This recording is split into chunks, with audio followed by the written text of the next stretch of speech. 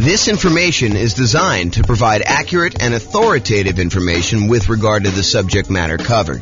It is offered with the understanding that the presenters are not engaged in rendering legal, accounting, or other professional services. If legal advice or other expert advice is required, the services of a competent professional should be sought. Welcome to the Tempe Real Estate Investing and Real Estate Financial Planning Podcast.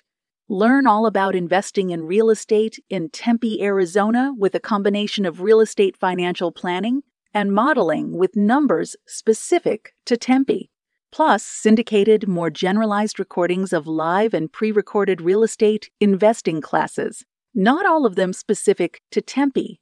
Be sure to stay tuned after the podcast for a message from our sponsors. Well, good morning and welcome, everyone.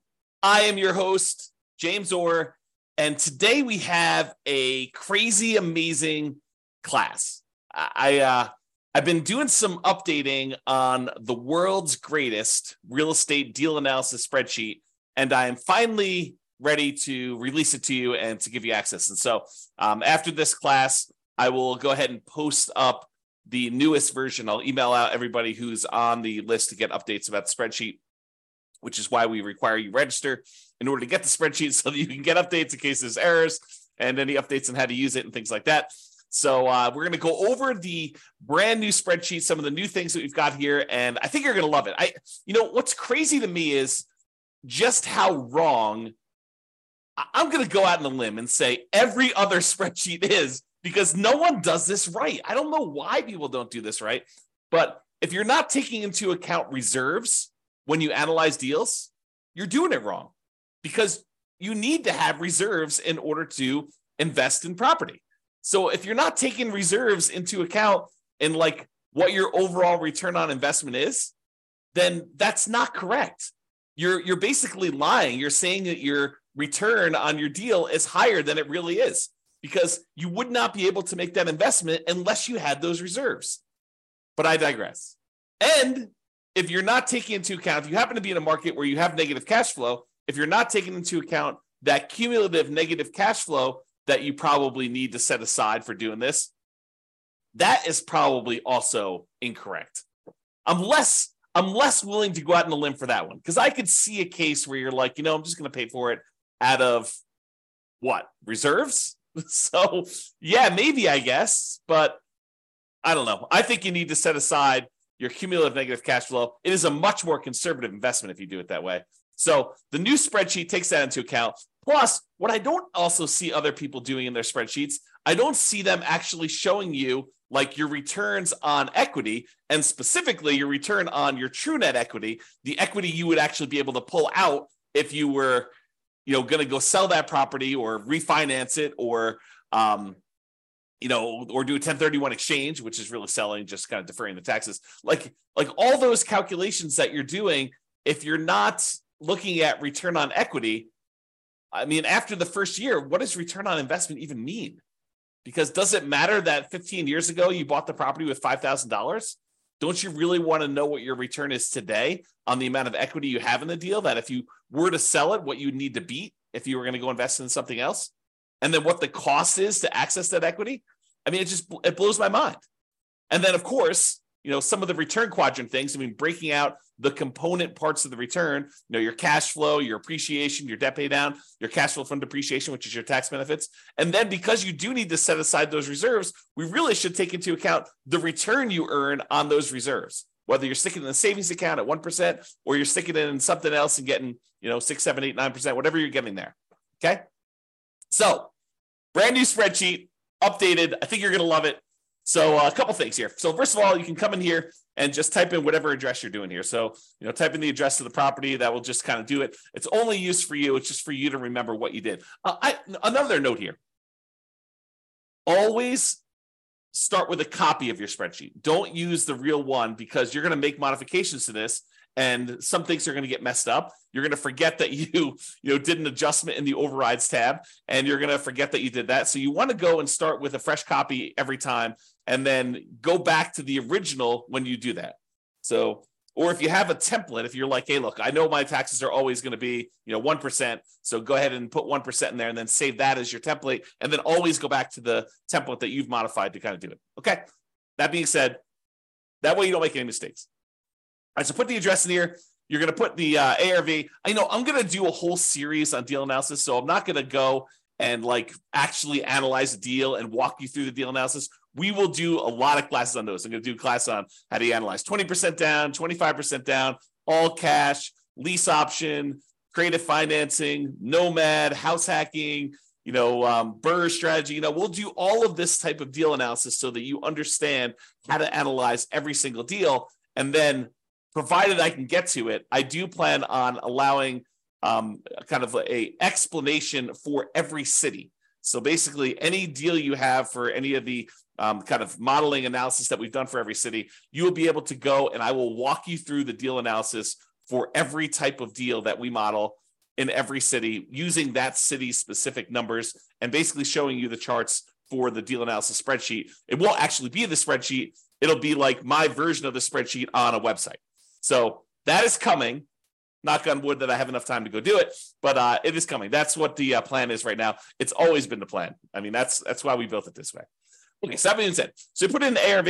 It does take into account if you're buying properties at a discount. So if you do, you bought the property for less than what the ARV is, it does adjust and show that you got this bonus return in year one from appreciation, like that. Basically, you got forced appreciation by buying the property at a discount, and then it does also show that your return on true net equity goes down after the first year because you got this massive return in year one from that bump. So I'm just going to put it back so that you can kind of see that. They put in your purchase price, whatever that's going to be.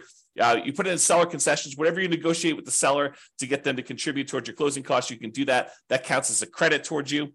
And then your down payment amount, put in 20% down or 5% down or 25% down. In this case, we'll use 25.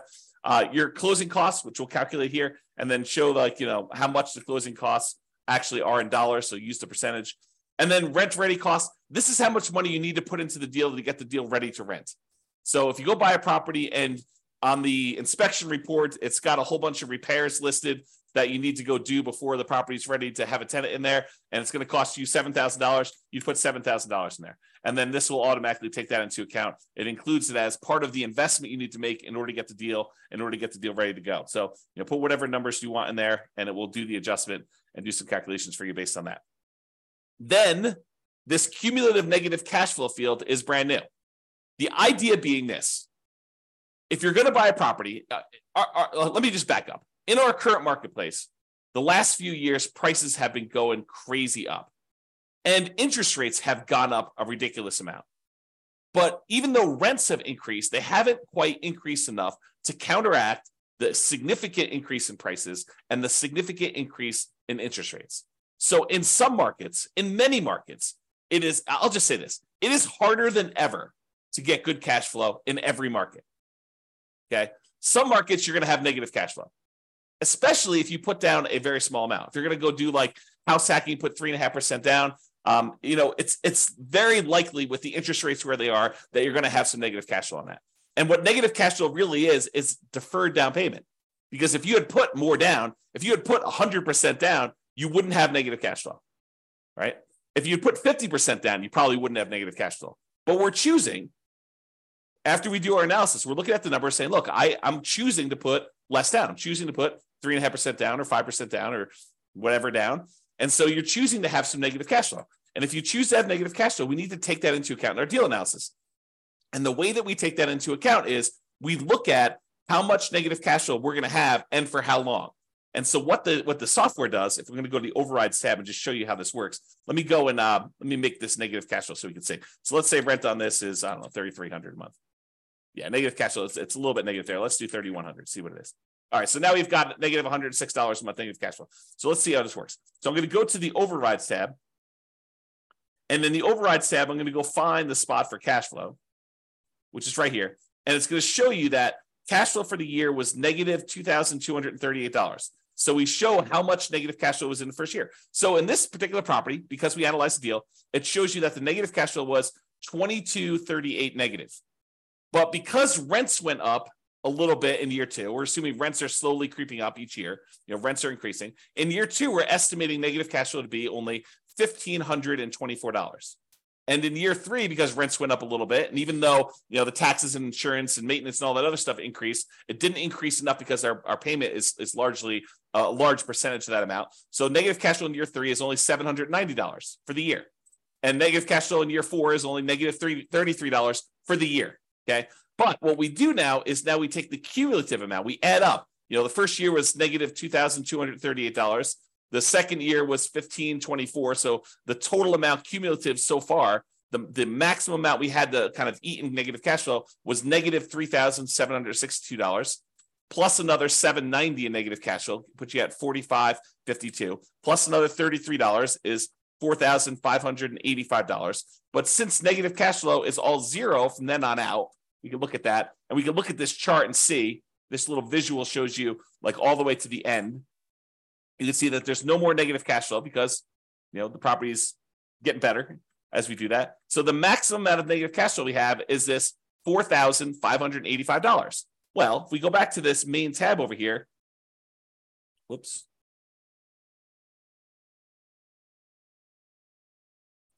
Looks like I got an error. I will fix that. There we go. So now it shows you the maximum amount of cumulative negative cash flow that you have on the property. And so it shows you how much you need to have set aside there. So now it says, look, you need this amount down, $110,000. You need this amount in closing costs, $4,840. You need this amount in order to make the property ready to rent. And we're going to need $4,585 set aside to get us through the entire estimated amount of negative cash flow we have in the property for the duration. And that's going to count all as how much we need in order to do the deal. The total amount we had to invest, which is now $119,425.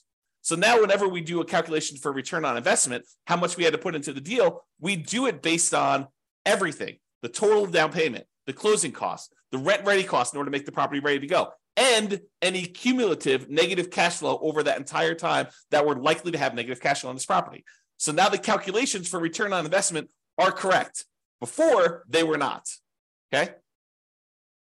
Now, mortgage amount does that calculation, put in your interest rates, loan term, you put in how long it is. Private mortgage insurance, in this case, we're putting 25% down, so we don't have any private mortgage insurance. But if you did, you're putting 15% down, you put that in here. At what point do we drop the PMI off? So it'll calculate it only until you get to that point for loan to value, and then it'll drop it off. How much rent you're getting on the property. Vacancy, property taxes, calculates those. Insurance, HOA, utilities, put all that in there. Maintenance on the property, setting that aside. If you're going to go calculate a different dollar amount for capital expenses, you could set that aside here. Use the capital expenses spreadsheet that we have, totally separate spreadsheet for calculating how much you need in CapEx in order to do that.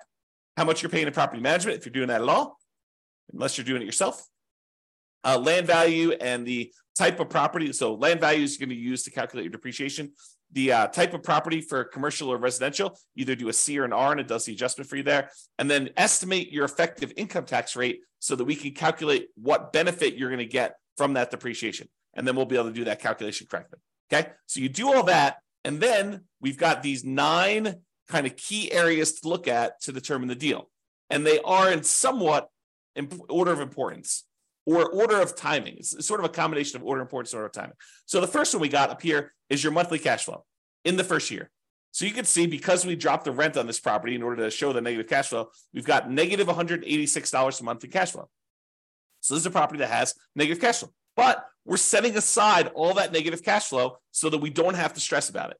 That's why it makes it more conservative. So we've got our reserves, plus we got this negative cash flow, okay? So we've got this monthly cash flow amount here, negative $186, but we're getting $227 from that depreciation benefit, the cash flow from depreciation, the tax benefits of owning that rental property. So we're getting money back either monthly or with every paycheck. We're not paying in to the tax system because we know we're going to get a certain amount of money back, or at the end of the year, we're going to get a big chunk back to offset this whole thing. Okay, you look at it either way, but really you're saving that amount of money in taxes, so you're not having to do it. So in this particular case, because you have negative $186 in cash flow, but positive $227 in cash flow from depreciation, your total true cash flow, when we add those two together, is still positive. So this particular property has a positive cash flow, a positive true cash flow, I should say, of $40 a month. So it's not technically negative when you take into account the tax benefits you're getting on the property and the regular cash flow.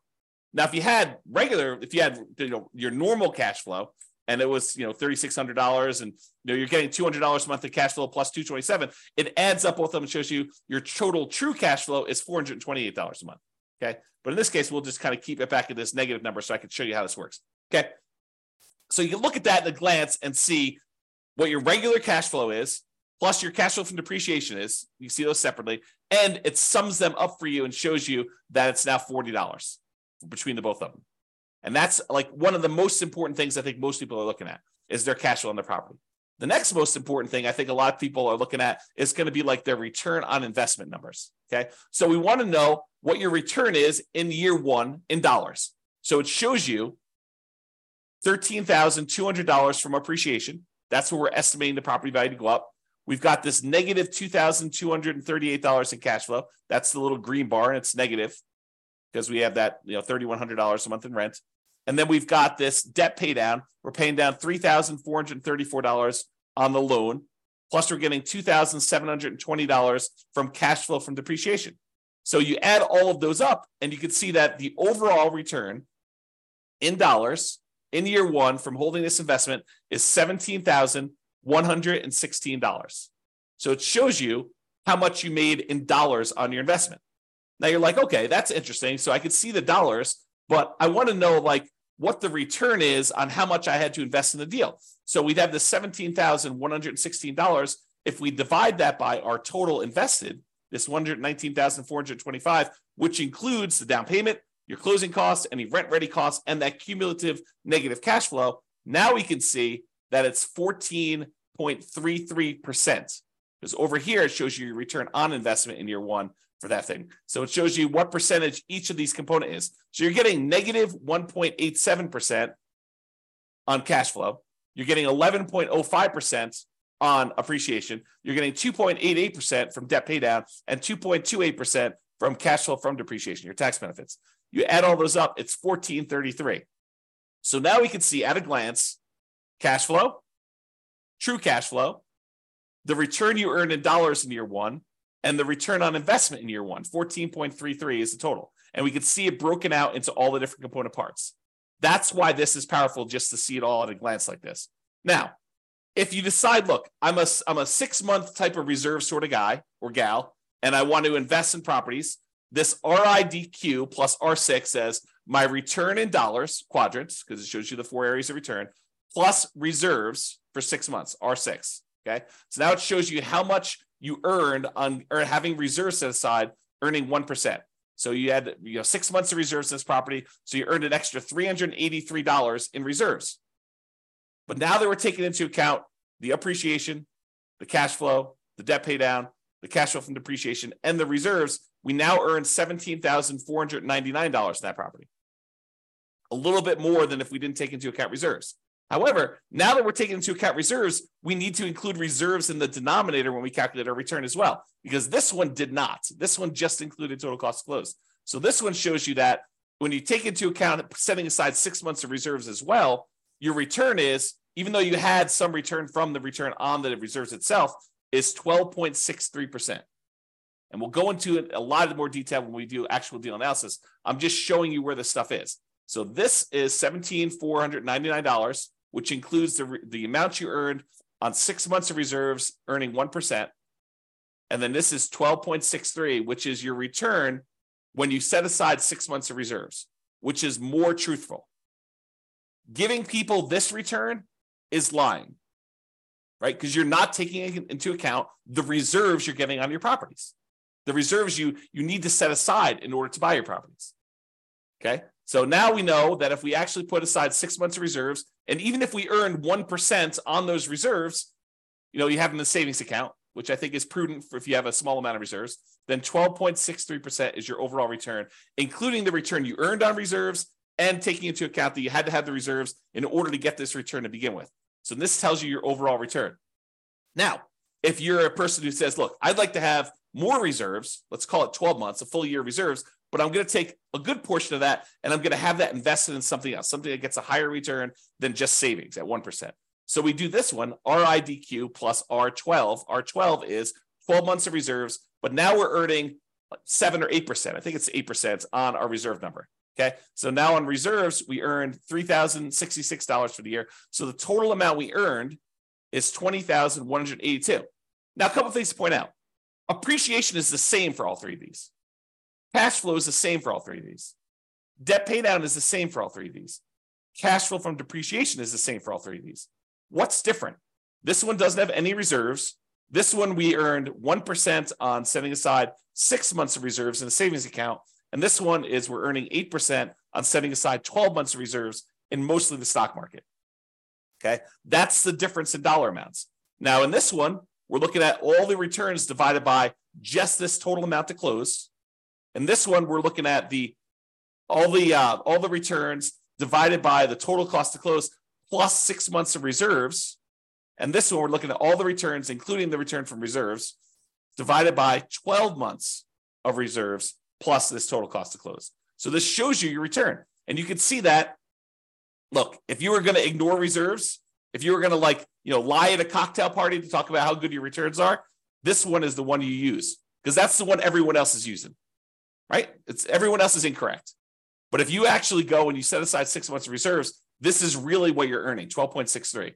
And if you set aside 12 months of reserves and you're getting 8% return on the reserve dollar amount, then you're getting 12.79 total. Okay. And that's why this is important. And that's usually what we look at in order to look at a deal. Now, some people are like, look, that's great. That's all year one stuff and a lot of returns in year one and the return on investment in year one and my cash flow in year one. But what about like your overall return, 5 years from now, if I sold the property?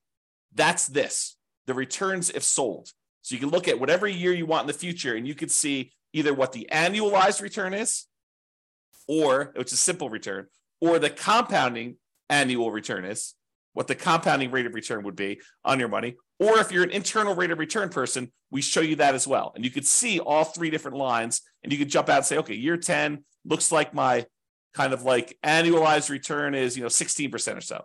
And you can go look at the numbers if you want to. You can go look at the overrides tab and see all these. You can see the return numbers somewhere.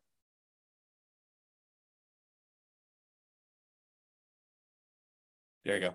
Here's the returns before and after taxes. So you can go look at those if you want to, okay?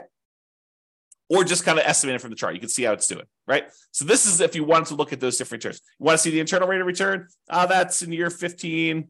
That's probably around 11%. So you got 11% annualized internal rate of return by buying this property. If you sold it and you paid all the expenses of sale, it does take into account the expenses of a sale. And you can adjust what those are in overrides. Okay, so you can adjust what your expenses of sale are and have it be. And in some cases, you may want to say, hey, look, my costs of sale are different at different periods of my life because my tax rate's different, or I'm a real estate agent, so I won't have a real estate commission here. But if I go beyond this point, I'm turning my license, and so I don't have that anymore. You can do all that because we have the ability to override in any year, almost any number. That's what's amazing about the overrides. Okay, so shows you returns if sold.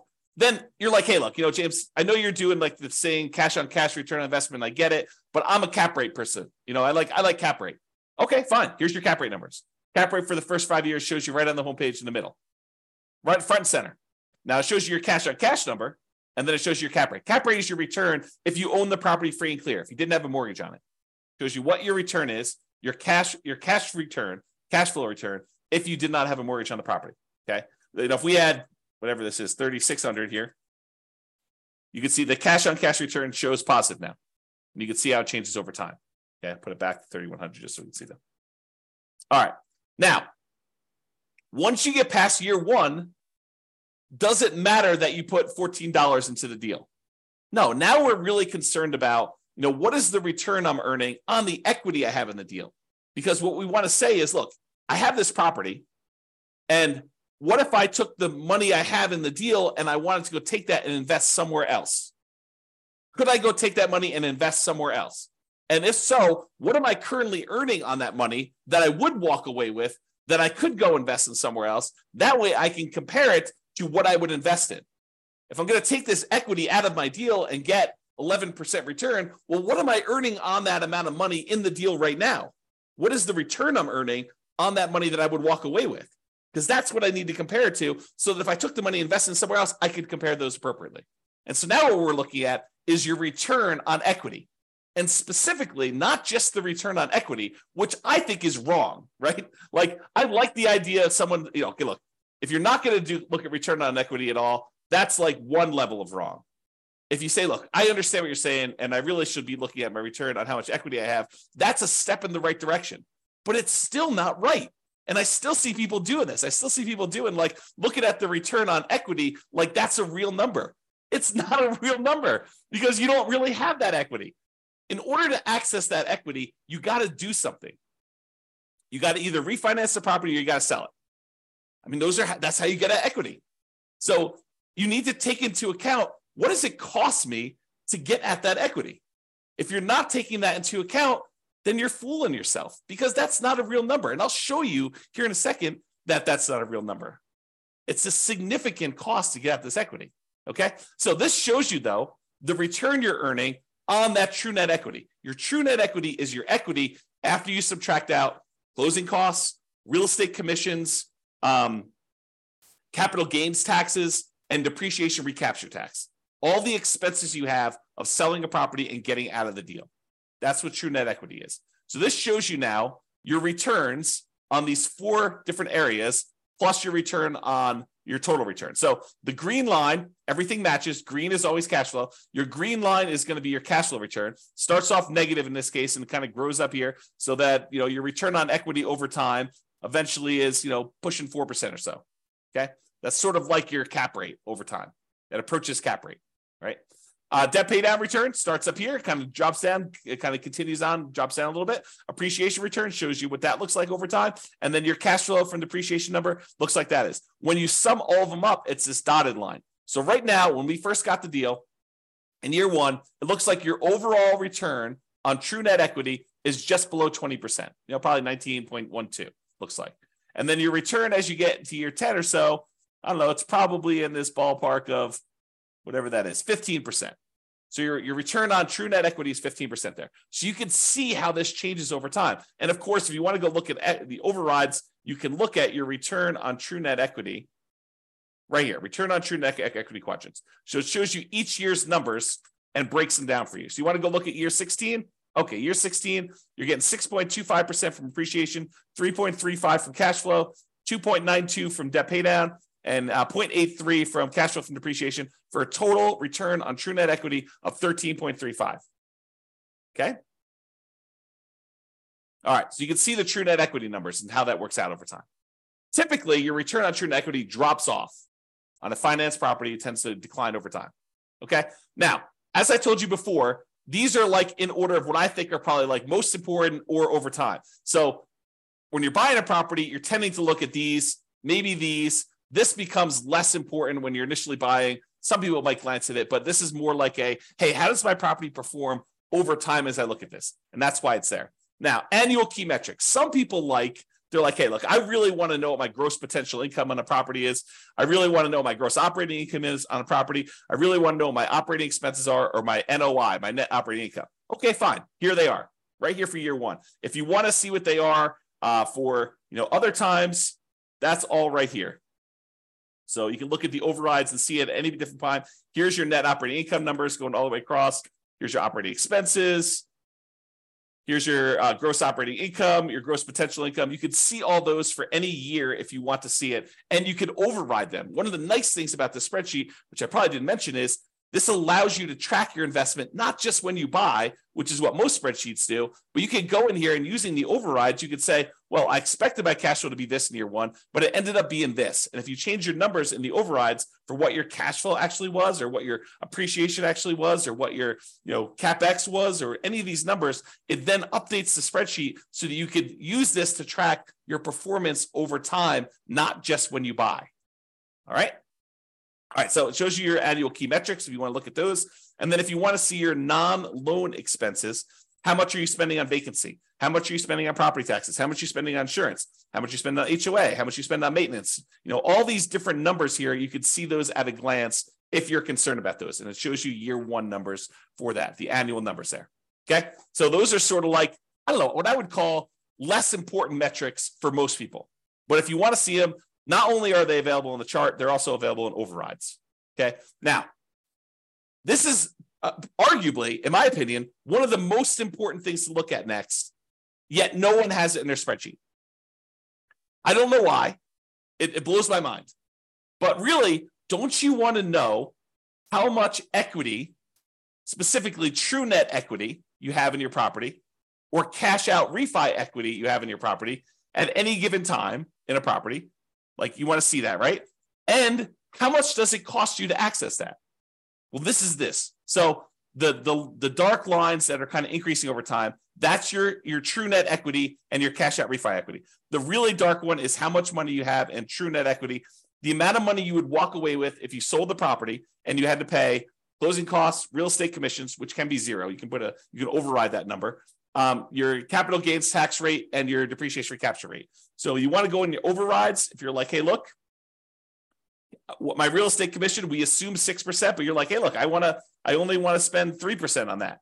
Okay, great. You put in your override and it actually does the right numbers, redoes your calculations for all those true net equity calculations. You say, look, my closing costs, you have estimated 1% here. No, my closing costs in my market are 2%. Great, adjust them. What about closing cost dollar? You're like, hey, it's not really a percentage. It's more like $5,000. Okay, put in $5,000. Or your real estate commission dollar amount. You want to change that? Or you want to say, my depreciation recapture tax rate, it's not 25%. I make less than that, so I'll put in my number. Or my capital gains tax rate, it's not 15%. I'm in that really low tax bracket. It's zero for me, at least for the first few years. Put in zero for a few years, then put it back up to 15. You can adjust all that, and it will do the calculations and update all the charts correctly for you. Okay, so this shows you how much true net equity you have. It's this dark line. So, by year 10 or so, you've got about $200,000 and change in true net equity. But what about if you wanted to do a cash out refi? Well, that's different, right? Because the cost to get at the money is different. And the amount of money you have to be able to get, because you can only go to 75% loan to value, is different. So your amount for your cash out refi is probably around, $170,000. And you could go look at the overrides and see the exact numbers, right? And you could also say, look, I don't do 75% loan to value for cash out refi. I got a guy that'll go to 82%. Great. Adjust to 82% right here. We have an adjustment for that. It's an override. So go ahead and do it. Or my cost to get out my refi, it's not 1.5% in order to do that refinance loan. It's only $500. Okay, fine. $500. Done. Just adjust that. And it does it for you. Okay. So this allows you to do that. Now, these dotted lines, they show you what percentage of the money you're taking out were expenses to get at that money. It costs you money to do a sale. It costs you money to do a refi. So how much did it cost you as a percentage of the amount of money you're taking out, right? Because I want to know, look, how expensive is this money to get at? And so these numbers show you how expensive it was. This like dotted line here shows you that, you're looking at this other scale, about 40% of the money that I would get out were spent in order to get at that money. That's really expensive money. It costs you 40% of the equity you're getting out. 40% of the money that you would have in hand, that's what it costs you to get at that. And it actually goes up over time in the first, 8 years or so. Then it starts declining a little bit. But even by year 20, it's still over 40. It costs you 40% to get at that money. And you're like, okay, I'm going to do a 1031 exchange. Great. Go and do the overrides and adjust for a 1031 exchange. Say, I don't have a real estate commission. Well, you probably do. I don't have closing costs, which you probably do. Okay, I'm not going to have to pay capital gains. Instead, I'm going to have to pay, $1,800 or $800 for a 1031 exchange intermediary.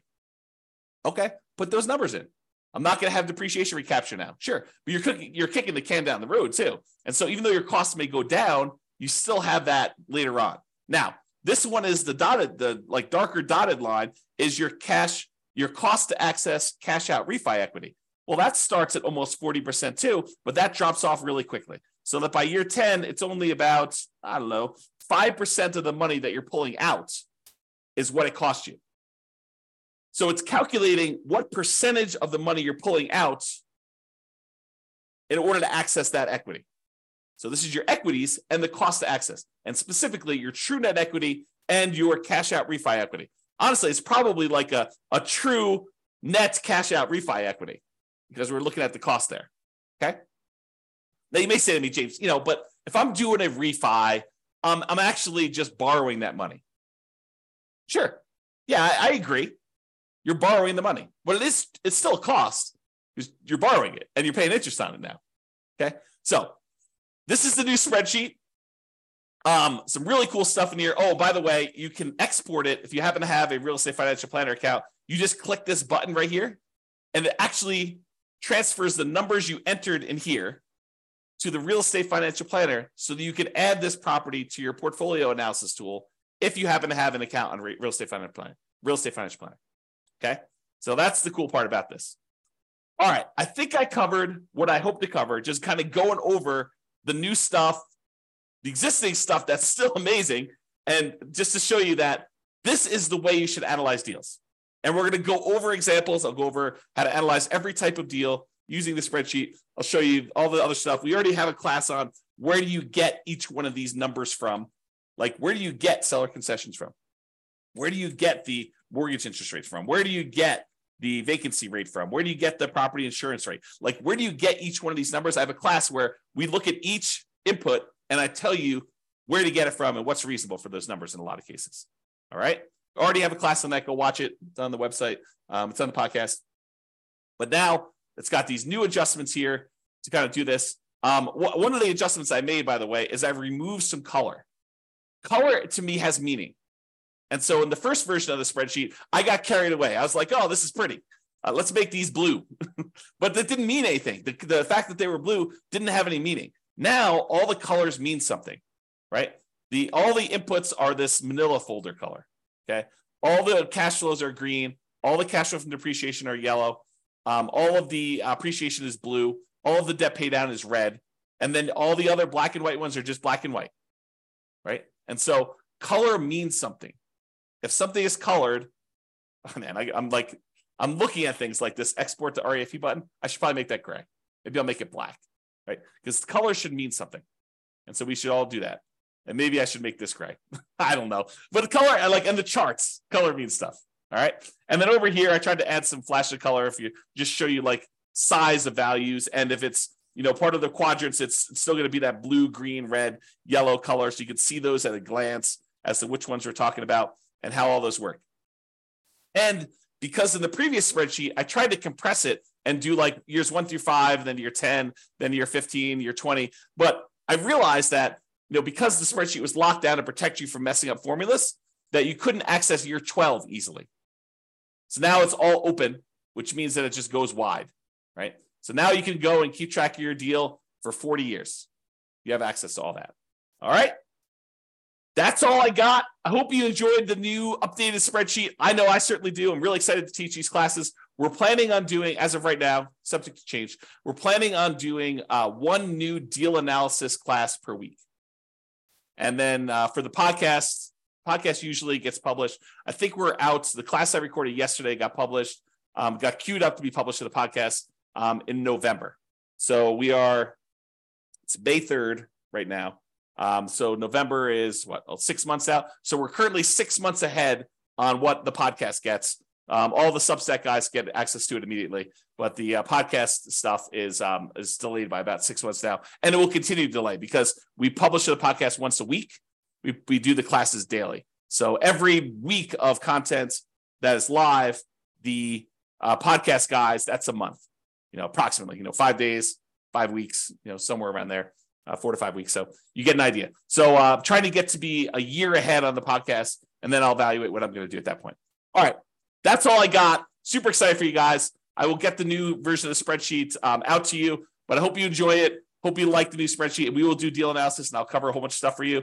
Thanks so much for coming on. Have a great day, everybody. Bye-bye for now.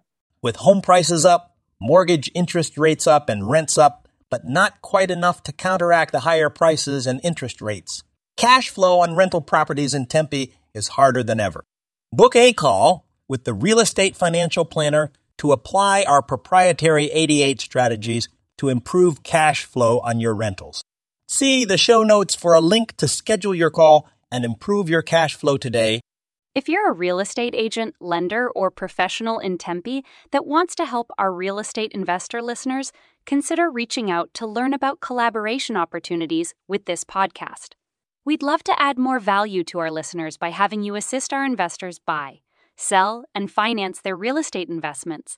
See the show notes to schedule a call to discuss collaboration opportunities.